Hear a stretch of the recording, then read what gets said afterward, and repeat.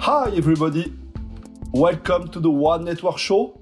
Today it's a new episode. I'm Rémi Laurin from Semtech, Director for LoRaWAN Networks and also Chairman of the LoRa Alliance Operator Community. Today we are more than happy to feature Mr. Alper Yegin from Actility, and we're gonna talk about LoRaWAN. Alper, welcome to the One Network Show. The scene is yours. Please introduce yourself and your company.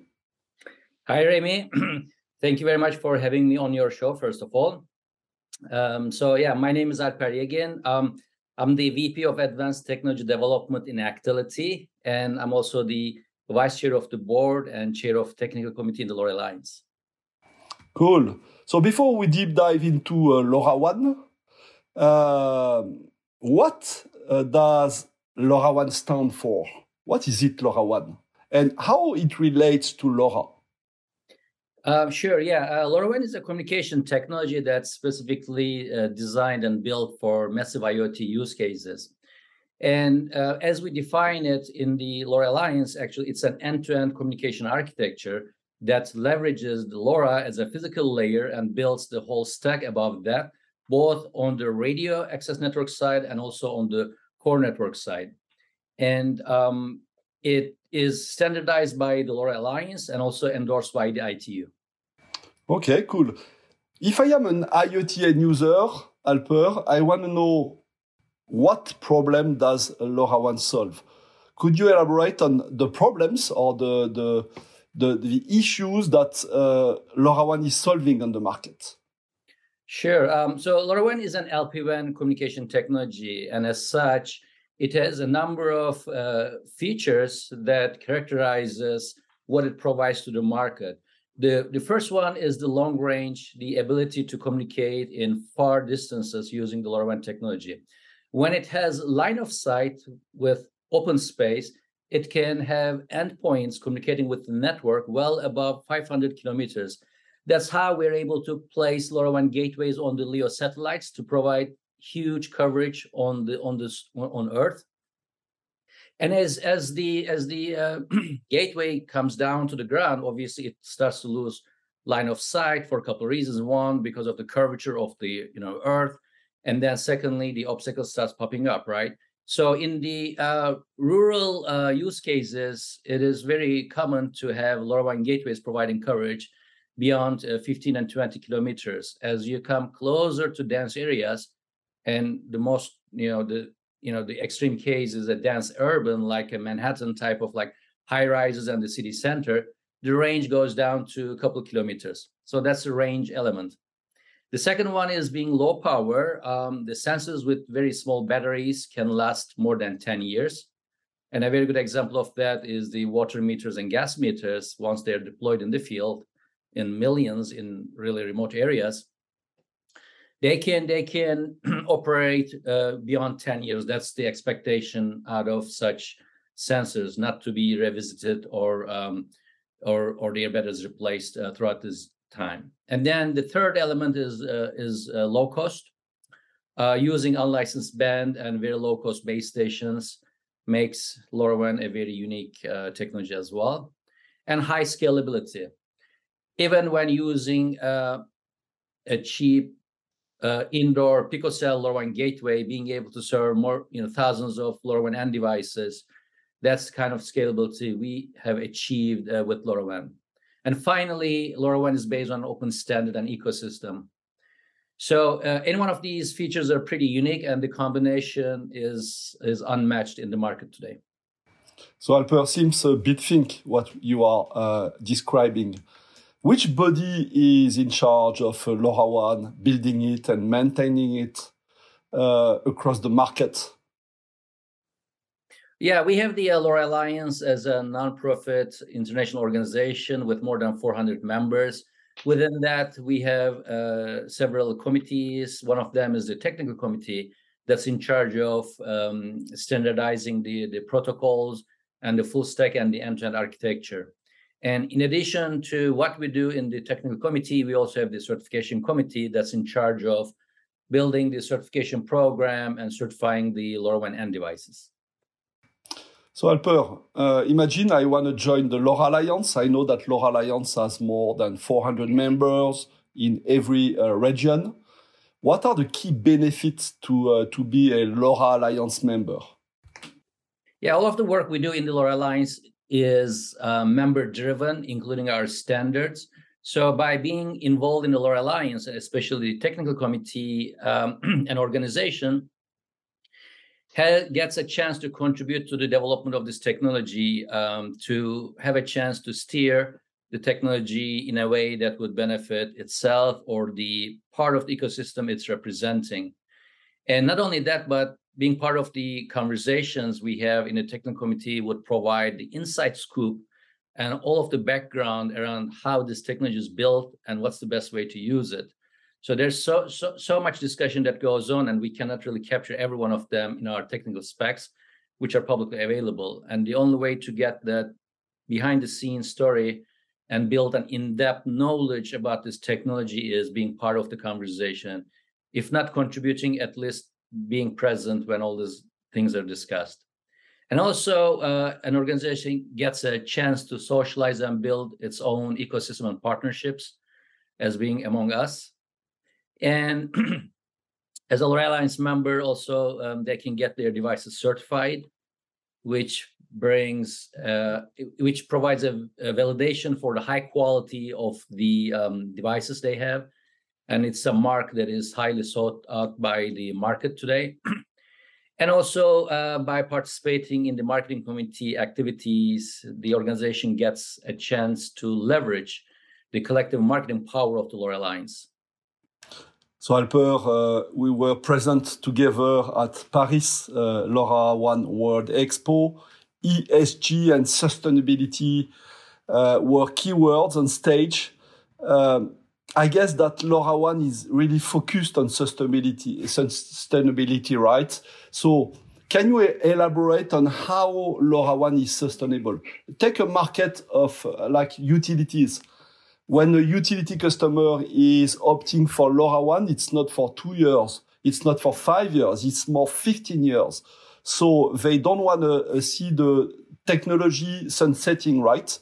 Could you share with us the DNA of LoRaWAN regarding sustainability? Sure. Yeah. On that front, what really stands out is our standard is open, and anyone can download our specifications from the web and their open source implementations. And our standard is also published by ITU as well. And we have an open ecosystem, meaning that there are no artificial barriers in front of any vendor, any service provider to enter this market.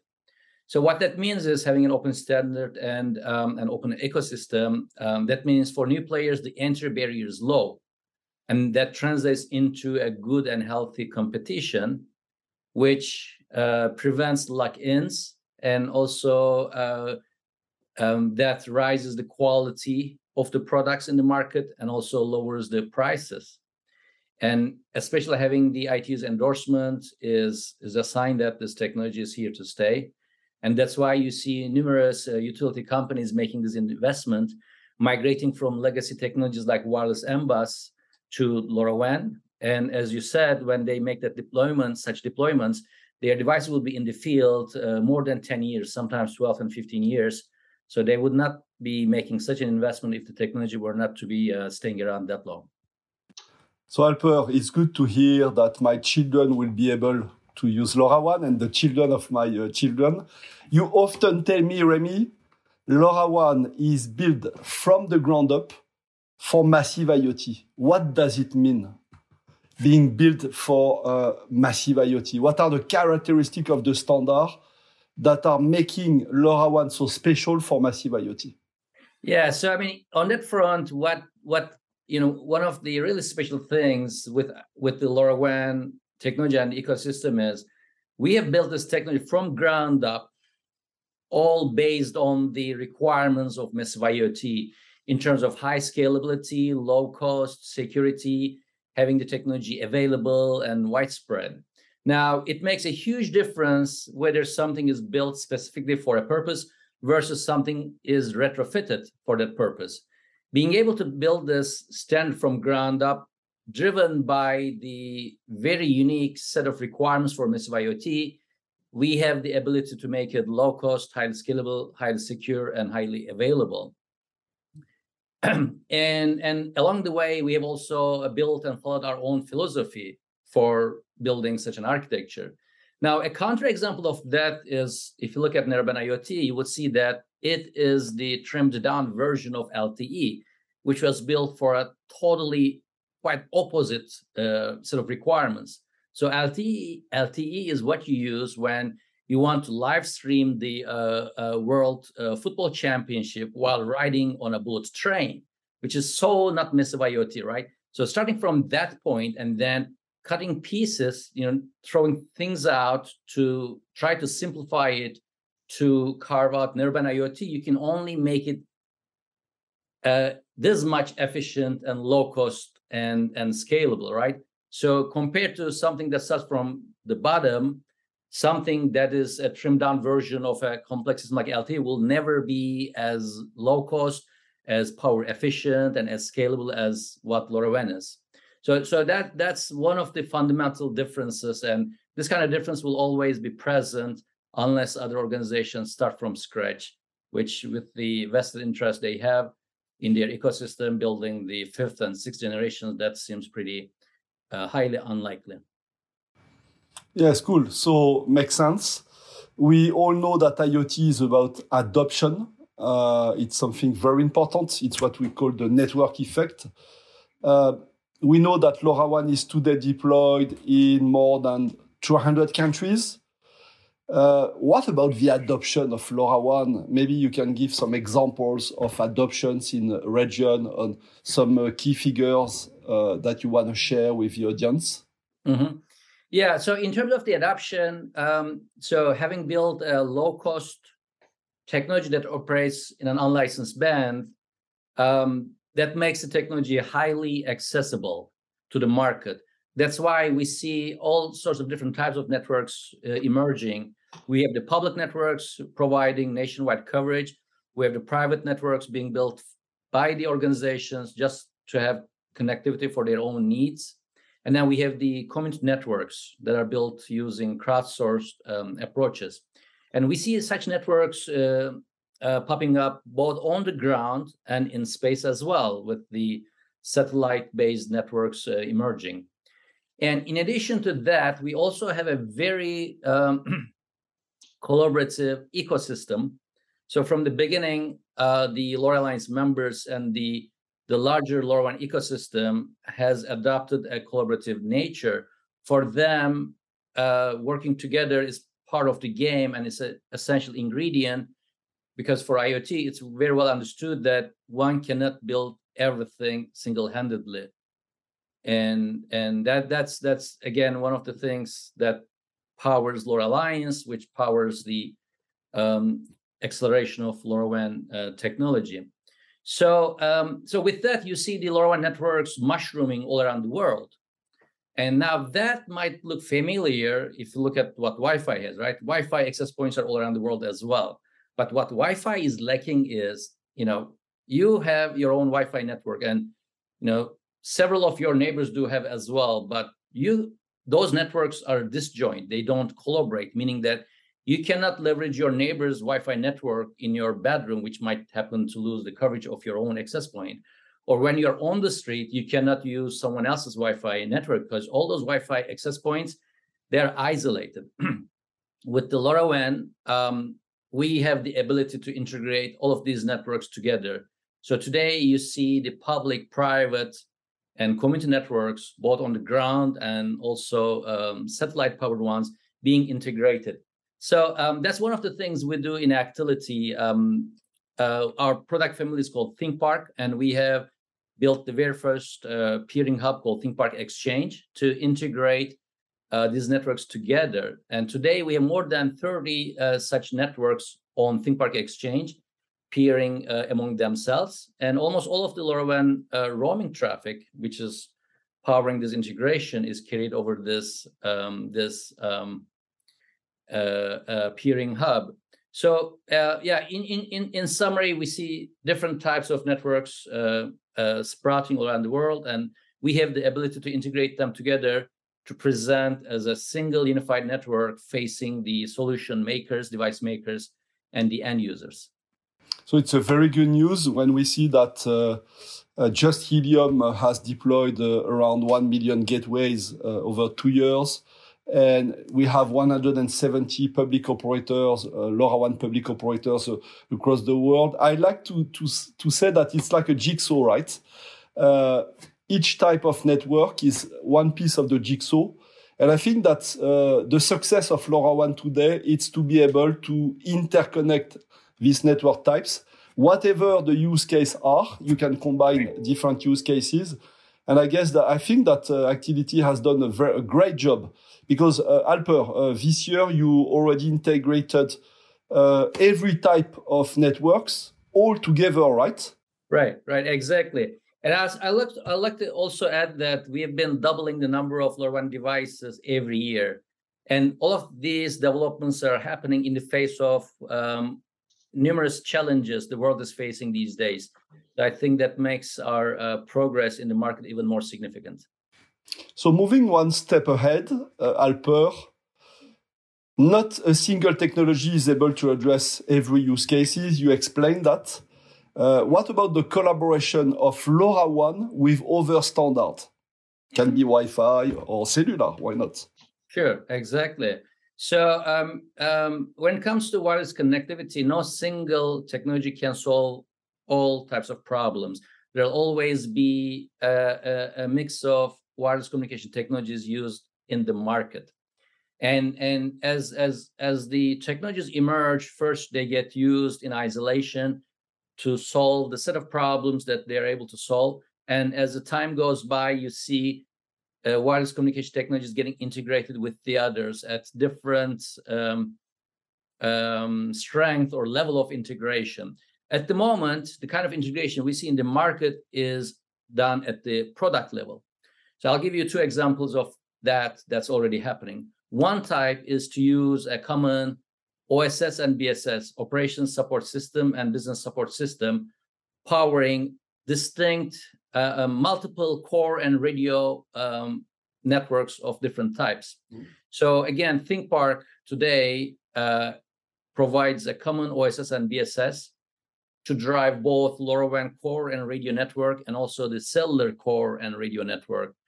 And through a single OSS and BSS, an operator that happens to have both types of access networks and core networks has the ability to provision the devices and manage their subscription and to funnel their traffic through a single platform. So that's one type. And another type is using a common core like a LoRaWAN core network, not only to drive a LoRaWAN radio network, but also non-LoRaWAN radio networks. We have a concrete example of that as well. So we work with Kineis that provides satellite connectivity. Their radio network is not based on LoRaWAN, but we have integrated their radio network to ThinkPark core network, such that the LoRaWAN core network has the ability to drive both Kineis satellite-based connectivity and also LoRaWAN networks. And as time goes by, we'll also see this kind of integration also be supported by the official standards, as evidenced by how Wi-Fi got integrated into 3GPP. So this is part of the long-term process, but the wheels are already turning in that direction. Very interesting, Alper. As Vice Chair of the LoRa Alliance, do you want to share with us the key stakes, the key matters, the key subjects you are working on these days at the LoRa Alliance level? Yeah, sure. Well, in the technical committee, we have 20 working groups and task forces. So at any point in time, there are numerous things that are happening. I'll just provide a sneak preview of a few of those developments today. One of them is the relay specification. So we have built a specification that defines battery operated relays. So, as much as we have a significant range with LoRaWAN, obviously there are the limits of physics, right? We cannot have infinite range. So whenever a device is outside the range of a LoRaWAN gateway, with this feature we have built, networks will be able to drop in a battery operated relay to provide extension to their coverage to cater to the most challenging RF conditions. So that's relay. So technical spec number 11 is being published. And then another specification is the application payload codec API. So we are standardizing the API for the JavaScript-based codec applications, which run on the application platforms to translate binary encoded payloads to JSON and vice versa. And by making this a standard, whenever a device maker or a solution maker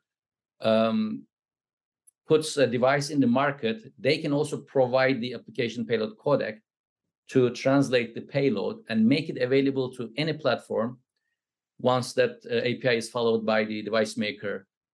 This is to reduce the friction for the device makers and solution makers having to implement a different codec for every platform, application platform they are trying to cater to.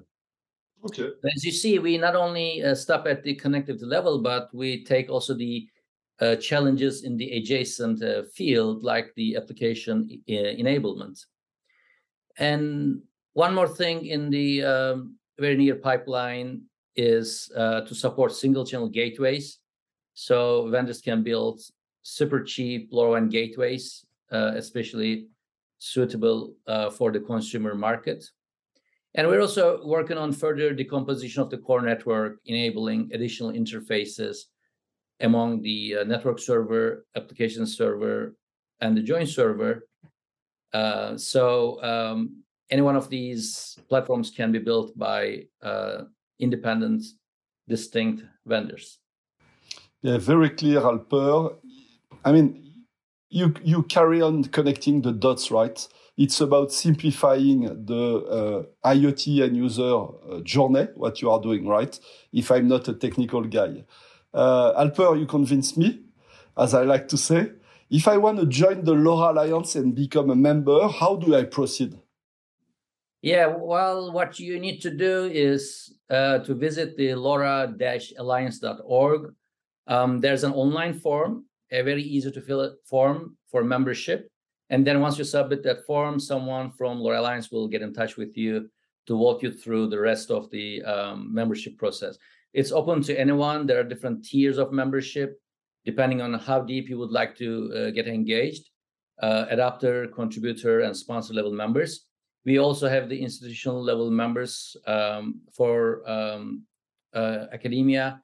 It's a free of charge membership.